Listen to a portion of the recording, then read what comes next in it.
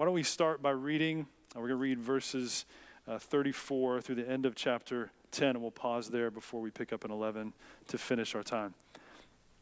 So, verse 34. This is God's word, Acts chapter 10, verse 34. This is what God says. It says, "So Peter opened his mouth in light of the invitation from Cornelius and said, 'Truly I understand that God shows no partiality, but in every nation, anyone who fears him and who does what is right is acceptable to him.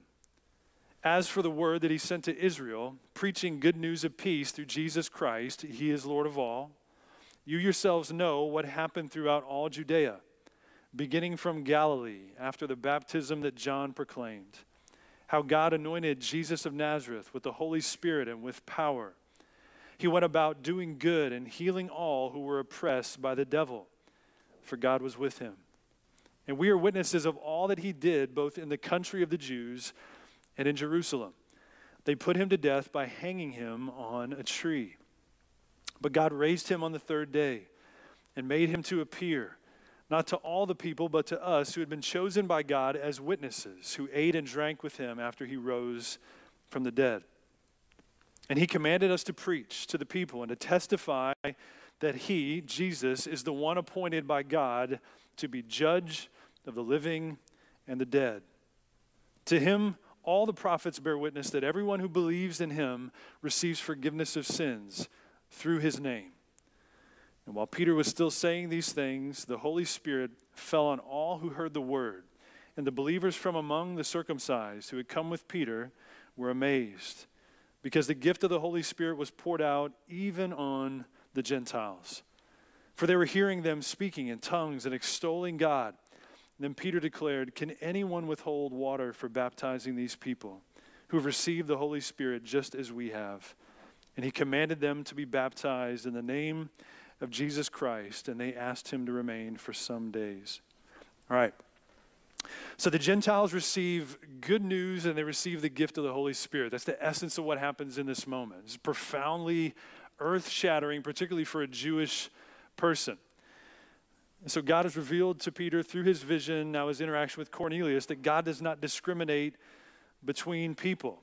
And so you can kind of envision Peter's journey through the ups and downs, a little bit unsure initially, like, I can't do what you're asking me to do. God repeats it 3 times, go, kill, and eat. He later understands that that vision of the sheet and the animals was representative of people, that God was collecting in this sheet for heaven, for himself, people from all over the place. So every tribe, tongue, and people and nation, and what God has deemed clean is clean indeed.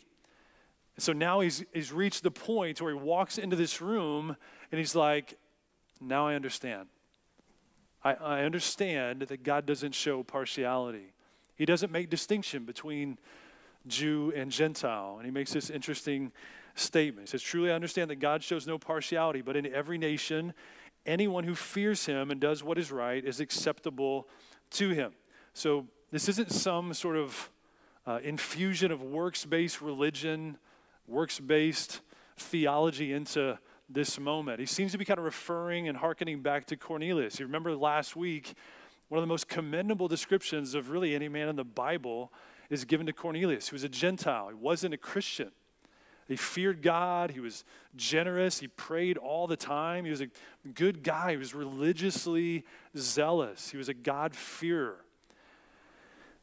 But yet it wasn't enough to save him. And so Peter seems to be kind of bringing light to the fact that in all of Cornelius' earnest religious activity, God said earlier in the story that it had risen up like a memorial before God, that God showed particular favor to Cornelius, even by way of his religious zeal that could never fully rescue him, but God graciously dipped down to show him more of himself as a man, and ultimately he comes to faith here in this story. But those religious pursuits weren't enough to save Cornelius. He sends a message through a messenger, and that's God's pattern throughout all of history, still the same today. God sends his message through messengers to testify about the work and the person of Jesus. In verse 36, Peter goes on to begin to develop this sermon. He preaches a sermon a lot like, in many ways, his previous sermons in the first part of Acts, where many respond in faith. In verse 36 says, "As for the word that he sent to Israel, preaching good news of peace through Jesus Christ. He's the Lord of all. There's been whispers of this unique one, like since the beginning of time. In the garden, there's a seed that's going to come, a unique descendant who's going to put to death the strife that exists between God and man. And that's the Messiah, the Christ, the one who would rescue God's people. And Peter's drawn attention to the fact that this good news of a rescuer is found in, it's fulfilled in Jesus. He's the Lord of all. He says in verse 37, you yourselves know, he kind of appeals to like, hey, you've heard about it. Like you know all the things that Jesus has been doing across the land. You know what's happened throughout all Judea, beginning from Galilee after the baptism that John proclaimed, how God anointed Jesus with the Holy Spirit and with power. He went about doing good and healing all who were oppressed by the devil, for God was with him. Jesus is this anointed Prince of Peace. And so picture this. There's a point in time, and look back in chapter 4 of the book of Luke. We'll have it up here. So there's a moment in Jesus' ministry. He walks back into his hometown in Nazareth. He steps into the synagogue, which was almost always his pattern. He would go into the synagogue. He would read from the Old Testament. He picks up Isaiah chapter 61, and he unrolls it, and he reads this section from Isaiah 61, verses 1 and 2. It says, the Spirit of the Lord God is upon me, because the Lord has anointed me to bring good news to the poor. He has sent me to bind up the brokenhearted, to proclaim liberty to the captives, and the opening of the prison to those who are bound, to proclaim the year of the Lord's favor. Jesus reads this, he rolls it back up, gives it to the attendant, and he sits down, and everybody's just waiting to see what he's going to say next. And here's what he says. He began to say to them, today, this scripture has been fulfilled in your hearing. Jesus is the one that has been spoken of for centuries. He is the Prince of Peace. He is the good news. He's the one that comes to bring liberty to captives, to set those who are bound free, to bring God's favor upon the world. And so all of those promises in Isaiah and otherwise are fulfilled in Jesus. And so here's one thing that I would observe just from Peter's sermon, is that Jesus did all sorts of good things. He did good deeds. He did miracles. But even more so, he brought good news. And we talked about this when we looked at the miracles to Aeneas and Tabitha, you might remember.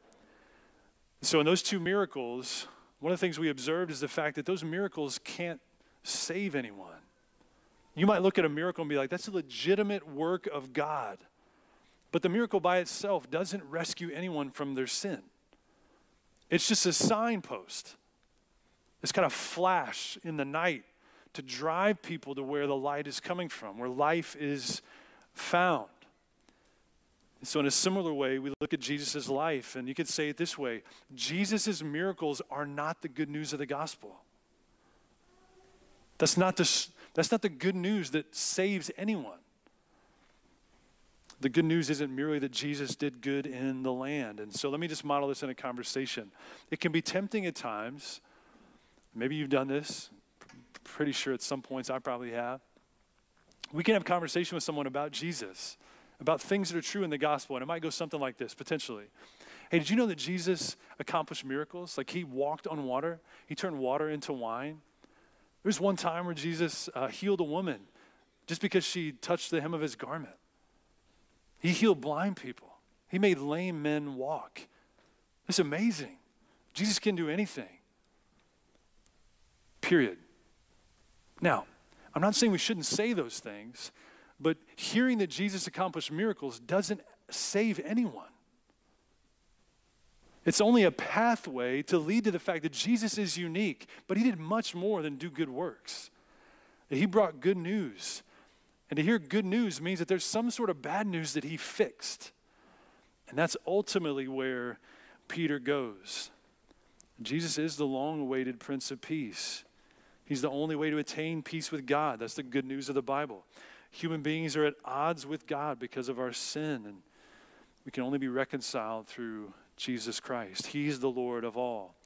So Peter says we're witnesses of all that he did. We saw everything too. We saw it plainer than anyone. We sat and ate with him after he rose from the grave, and the apostles appealed to the witnesses and being those who were with Christ after he rose from the grave. And then he launches into this, what I would call kind of the meat of the gospel presentation that I think is really helpful for us to see. Go to verse 30, the second half of verse 39. He says, we're witnesses, and then in the second half he says, they put him, Jesus, to death by hanging him on a tree.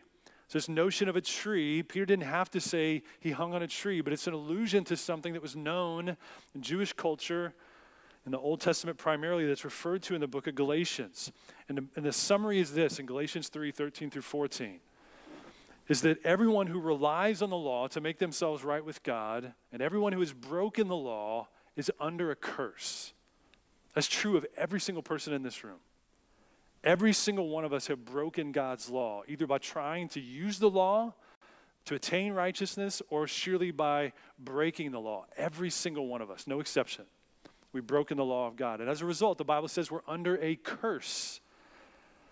But here's what happens in the book of Galatians, the way Paul talks about this to his Jewish audience largely. He says that Jesus freed us from the curse. And how did he do that? He became a curse for us. Every ounce of condemnation and guilt that we deserve because of our sinfulness and our sinning, Jesus became. He became a curse, and then Galatians 3 says this, because cursed is everyone who hangs on a tree.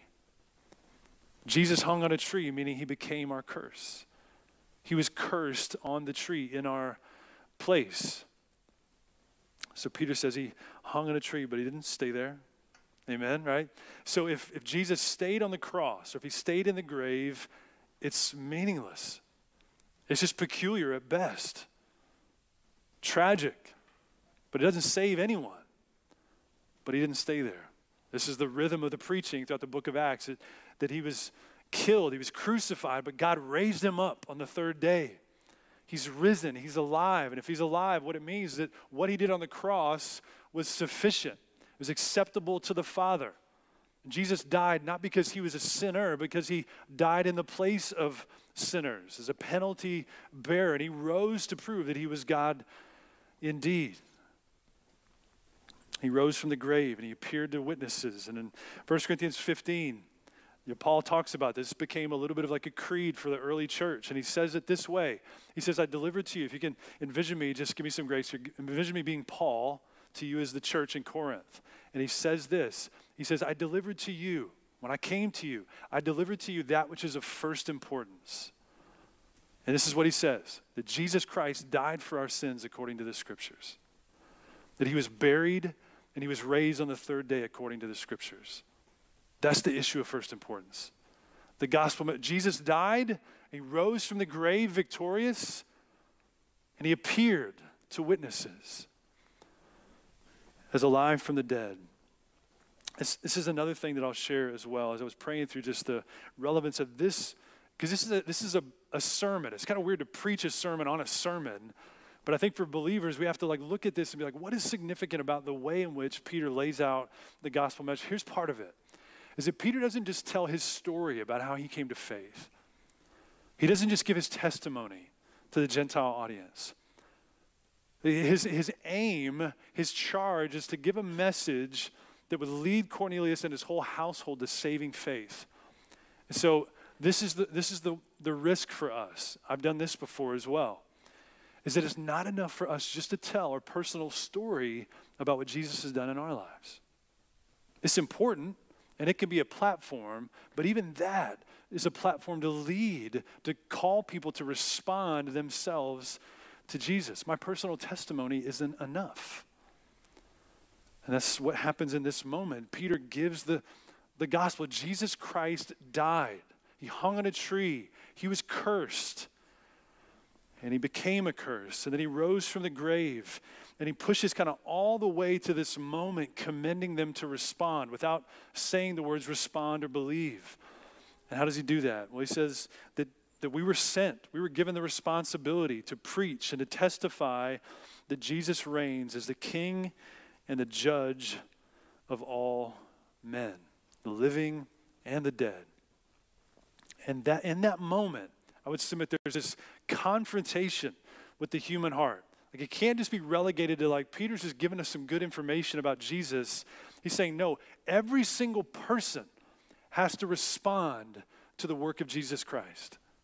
He is the judge of everyone who's alive and everyone who's dead forever, for all existence, for all eternity. So what are you going to do with Jesus? That's the culminating, I believe, statement. Even if it's silent, it's like, what are you going to do with Jesus Christ? All the prophets bear witness to him. And I'll say it plainly this way as well, is that it's actually not good news that Jesus is our judge. It's not good news for the fallen human being to hear that Jesus Christ is the judge of the living and the dead. It's only good news when you know that he who is a judge can simultaneously be your advocate and your mediator and plead your case, and the only one who can effectively bring you all the way into God's presence as acquitted of all your guilt. The gospel is a story of the judge leaving the bench and going to prison for those who are guilty. The gospel is a story, Andy Mineo, a hip-hop artist, said it this way, it's a story of a hero dying for the villains. The gospel is a story of the shepherd dying for the straying sheep. That's the message of the gospel. And it demands a response from every single person on the planet because he's alive. If Jesus is alive, it demands a response from every single person. In verse 43, Peter says to him, to Jesus, all the prophets bear witness. They spoke of him from long ago, that everyone who believes in him receives forgiveness of sins through his name. And so here's something I would say is like, you might agree with Jesus. You might read through your Bible and be like, you know, I can get down with that. I'm good with that. I'm good on Jesus. And you might agree with him. You might have respect and like esteem for Jesus. You might intellectually believe that he existed historically. But the question is, have you put your belief upon him? Have you rested fully in his work? Have you trusted completely in him? Have you believed in him as the one who alone can provide your pardon from all of your guilt and all of your shame? Because Peter says it's only those who believe that receive forgiveness of sins, total debt removal. And this is a heavy area for preaching. It's a heavy area of the Bible. It's not particularly joyful to get up here and talk about the reality of heaven and hell, but it's necessary.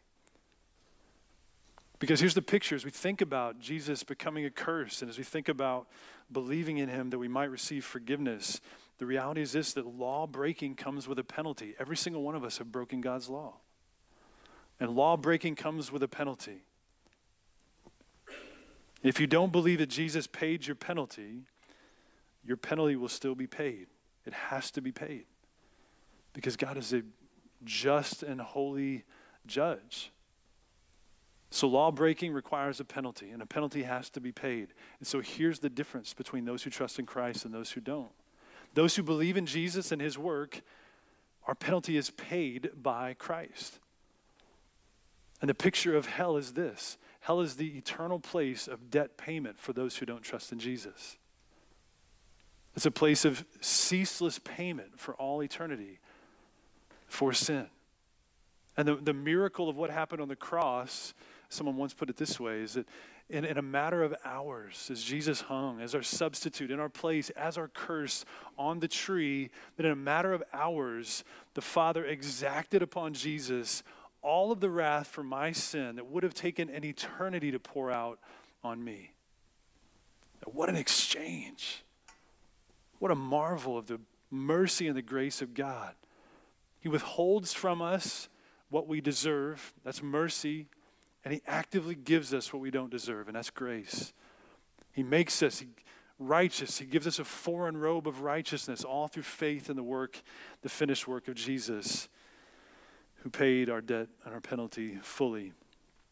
In verse 44, what happens here is that it seems like Peter, some would argue, he got interrupted But he seems to be okay with the Holy Spirit interrupting his sermon. In verse 44, it says, while Peter was still saying these things, the Holy Spirit fell on all who heard the word. And the believers from among the circumcised, the Jewish believers who came with him, who had come with Peter, were amazed because the gift of the Holy Spirit was poured out even on the Gentiles. For they were hearing them speaking in tongues and extolling God. And this is many things. One of the things it is it's a formula for effective gospel preaching. When I'm talking about preaching, I'm not just talking about me being up here behind a podium preaching God's word to you. This is a formula for effective preaching for every witness, all of us, collectively, individually, preaching Jesus to the world around us. And it's essentially this: as we speak the truth clearly about Jesus, that we let it out. He died, he rose, he paid our debt, and he's now reigning as the judge of the living and the dead. We speak the truth, we speak it clearly, and we commend people to respond in belief. And then what do? Ultimately, we have to wait for God to work, for the Holy Spirit to do what only he can do. We can't change human hearts. What we're called to do is be faithful witnesses, to boldly proclaim the truth that every single man and woman and child on this planet has to respond to the work of Jesus. What have you done with Jesus? And it's our responsibility to give that away.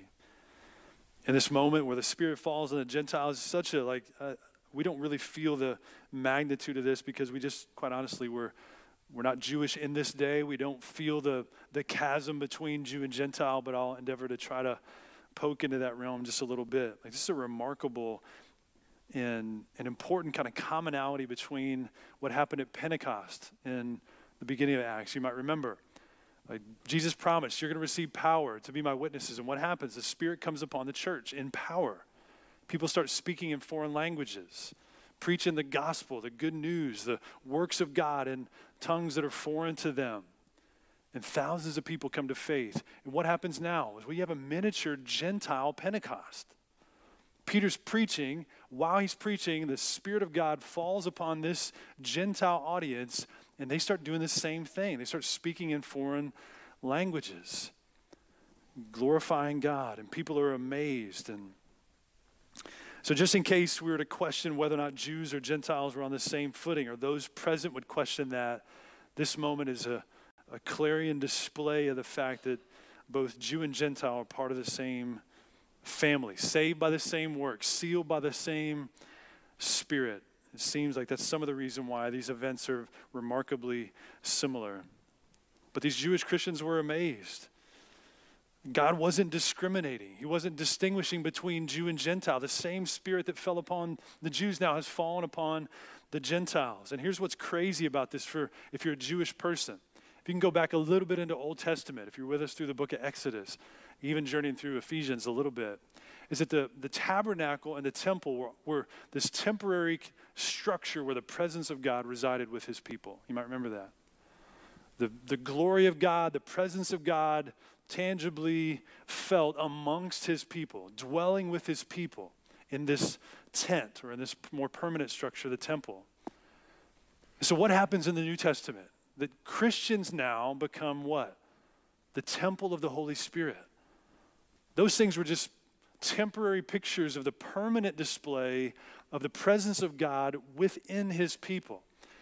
And here's what's unique about this. Prior to this moment, in the midst of the temple interactions for Jews, Gentiles couldn't get all the way into the presence of God. They had this special outer court, and they were limited to there to go and offer prayers. But they couldn't get all the way into the presence of God. There was a visible, notable distinction that kept Gentiles from being in the presence of God fully. But what do we see here? The presence of God falls and goes within Gentiles. Unthinkable to a Jewish person. No wonder they were amazed. I can't believe that the Spirit of God has fallen upon even the Gentiles who were previously unable to fully be in the presence of God are now temples for the presence of God. So Peter's declaration in verse 47 is, who can withhold water for these people to be baptized? Let's give them a chance to respond in obedience and faith. And now they've been made a part of the family of God through the Spirit, through his eternal family. Let's make him a part of the church, local, through baptism. It seems to be kind of the picture. Just like he did after Pentecost, when people asked how they should respond, he says, repent, be baptized for the forgiveness of sins. And so they are. But now what we see in chapter 11 is not everybody was excited about this work. There was hesitancy still present in the church and the new family of God. Let's go to chapter 11. We'll kind of finish with this section. It says, now the apostles and the brothers who were throughout Judea heard that the Gentiles also had received the word of God. So when Peter went up to Jerusalem, the circumcision party, the Jewish believers, criticized him, saying, you went to uncircumcised men and ate with them. But Peter began and explained it to them in order. So we'll pause there. So he goes back to the church in Jerusalem. They're like, hey, we heard about what's going on with the Gentiles. I can't believe you spent time with and ate with Gentiles. So he's like, all right, let me share the story. And so what happens in verses 5 through 14 is Peter kind of goes back through the story. Here's the vision that happened for Cornelius and for me. Here's our interaction when I met him. And then he goes on to say in verse 15, as I began to speak, the Holy Spirit fell on them just as on us at the beginning. See the language? It was similar. It was the same type of work done. The Holy Spirit has fallen on them. And I remember the word of the Lord, how he said, John baptized with water, but you will be baptized with the Holy Spirit. So pause real quickly. Like one really important thing here that I would observe just from Peter's response. This moment was remarkably confusing for a Jewish person. Peter has had the time over at least a few days to kind of gather himself to realize that God is doing something. He said the Gentiles are included in this thing, and I shouldn't make a distinction. This is still really difficult to grasp. It's a difficult moment. So here's one thing I want to observe, is what he does in verse 16. It says the Holy Spirit fell in verse 15, and he says what? He says, I remembered the word of God. He says, I remember Jesus said something about this that is relevant to, it helps me interpret my experience. As he talks about the way Jesus spoke of the baptism of water with John, but the baptism of the Holy Spirit. And so why am I bringing this up? It's because we should endeavor to be just like this in this way. Interpret our life, our experience, particularly those things that are confusing through the lens of the Word of God. I remember God's Word says something about this. And that becomes the lens through which we interpret our situations, our circumstances, our pain, our confusion, our life in general, but not the other way around. We don't interpret Scripture through our circumstance, our feelings, our emotions, our difficulty, but God's Word is the filter through which and the lens through which we interpret life. I remember that God's Word said something here, and that's where I'm going to go to interpret my experience and give me confidence in the moment. In verse 17, he says, if then God gave the same gift to them as he gave to us when we believed in the Lord Jesus, this is a wise statement from Peter, who is I that I could stand in God's way? God is going to do it. Who am I to stand in his way? And in verse 18, much like any opponent to the work of God, when they heard these things, they fell silent. And they glorified God, saying, then to the Gentiles also God has granted repentance that leads to life. And I love just the tone of this moment, because I can see this group being like, well, then I guess God really has done something unique. Like he really has granted his Spirit to these people to lead them to life. It seems a little bit like that. It's like, well, okay, can't argue with what you just shared. God's Spirit fell, given to them just like us, then you're right. God really is able to save the people that we never thought would be a part of our family. He's able to do that. I just wonder if for some of us, and I pray that for us, that we'd have those same moments. The people, like individuals in our life, or categories of people that we're resistant to, or that maybe we just can't see as ever surrendering to Jesus, that we'd have these moments where we'd be like, well, look at that. I guess God really is able to save anyone and make them a part of his family through his Spirit and lead them to repentance that leads to life. It's a really sweet, honest moment. Let me leave you with just three really brief kind of pastoral thoughts for us as we think about this story again, as we fight in these stories, to not just see them as stories of a moment that once was, about people who once were, but we try to really push them into our hearts and our lives. And there's three things that I would say that kind of connect some themes of the whole story from the beginning of chapter 10 to the middle of chapter 11. The first is this, I think we'll have it up here, is go to them, don't hesitate. This is essentially, you could say, God's response to the hesitation primarily of Peter along the way as he's unfolding this work of bringing the gospel to the Gentiles. You might remember initial hesitation about the foods, but then these three guys come and God preemptively says, don't hesitate. Don't make a distinction between you and them. Go to them. I've sent them to you. And I think we need to hear that. I asked the question last week, who are your Gentiles? For you. Who are the people in your life, the individuals in your life that you're resistant to, confused by, intimidated by? You just can't quite see them ever being responsive to you, much less to Christ. Go. Don't hesitate. Go to them. God hasn't made any distinction in this world between Jew and Gentile based on any ethnicity or socioeconomic status. Is be faithful to go. Don't hesitate. The second encouragement would be this: invite them in. Your hospitality is a reflection of gospel inclusion. You see this throughout this story. Peter stays with Simon the tanner. Then he invites these three guys in when they come, and they have this awkward overnight thing that I'm sure was really confusing. Like, what do? We don't share anything in common, but here we are. We're together, and then they journey together the next day.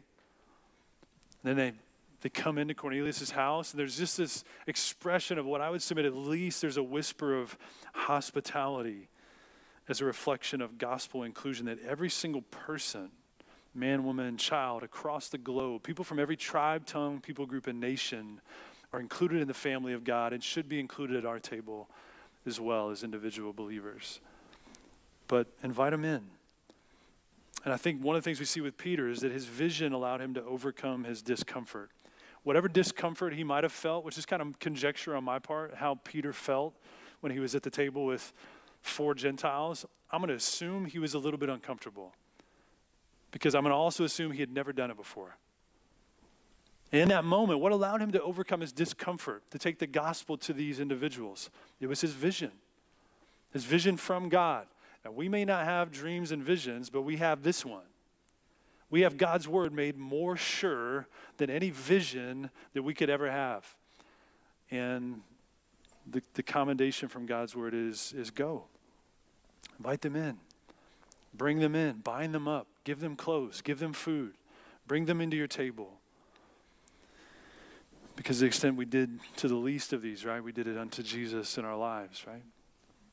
That hospitality is a reflection of gospel inclusion in the family of God. And lastly, maybe not surprisingly, is open your mouth. Open your mouth. We see in Peter this just beautiful example of preaching the gospel, not just giving testimony, as good as that is, not just talking about the good works that Jesus did, as important as that is, but both of those things leading as signposts to the one ultimately who can save every person on the globe.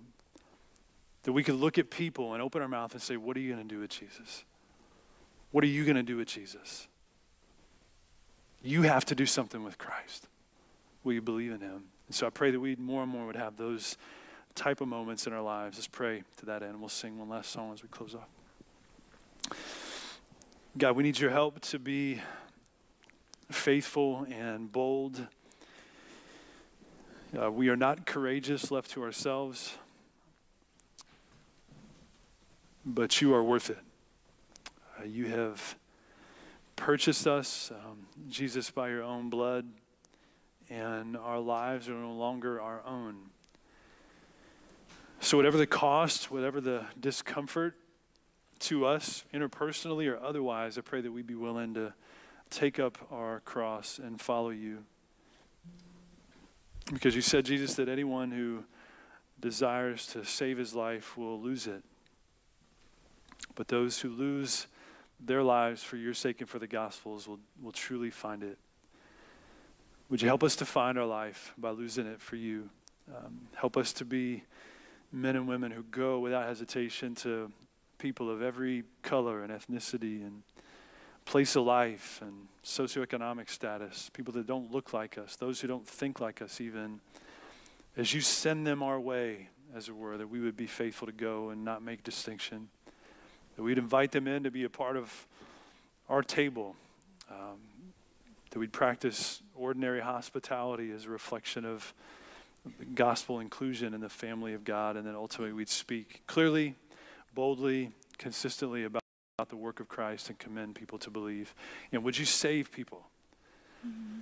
Would you rescue people from darkness, bring them into your light by the faithfulness of your people to be witnesses in this place, in this season, this city, to those around us. We love you. We thank you for what you've done to make us a part of your family, and we worship you. What can we do but sing your praises, Lord? In Jesus' name, amen. Let's go and stand together. We'll sing one last song.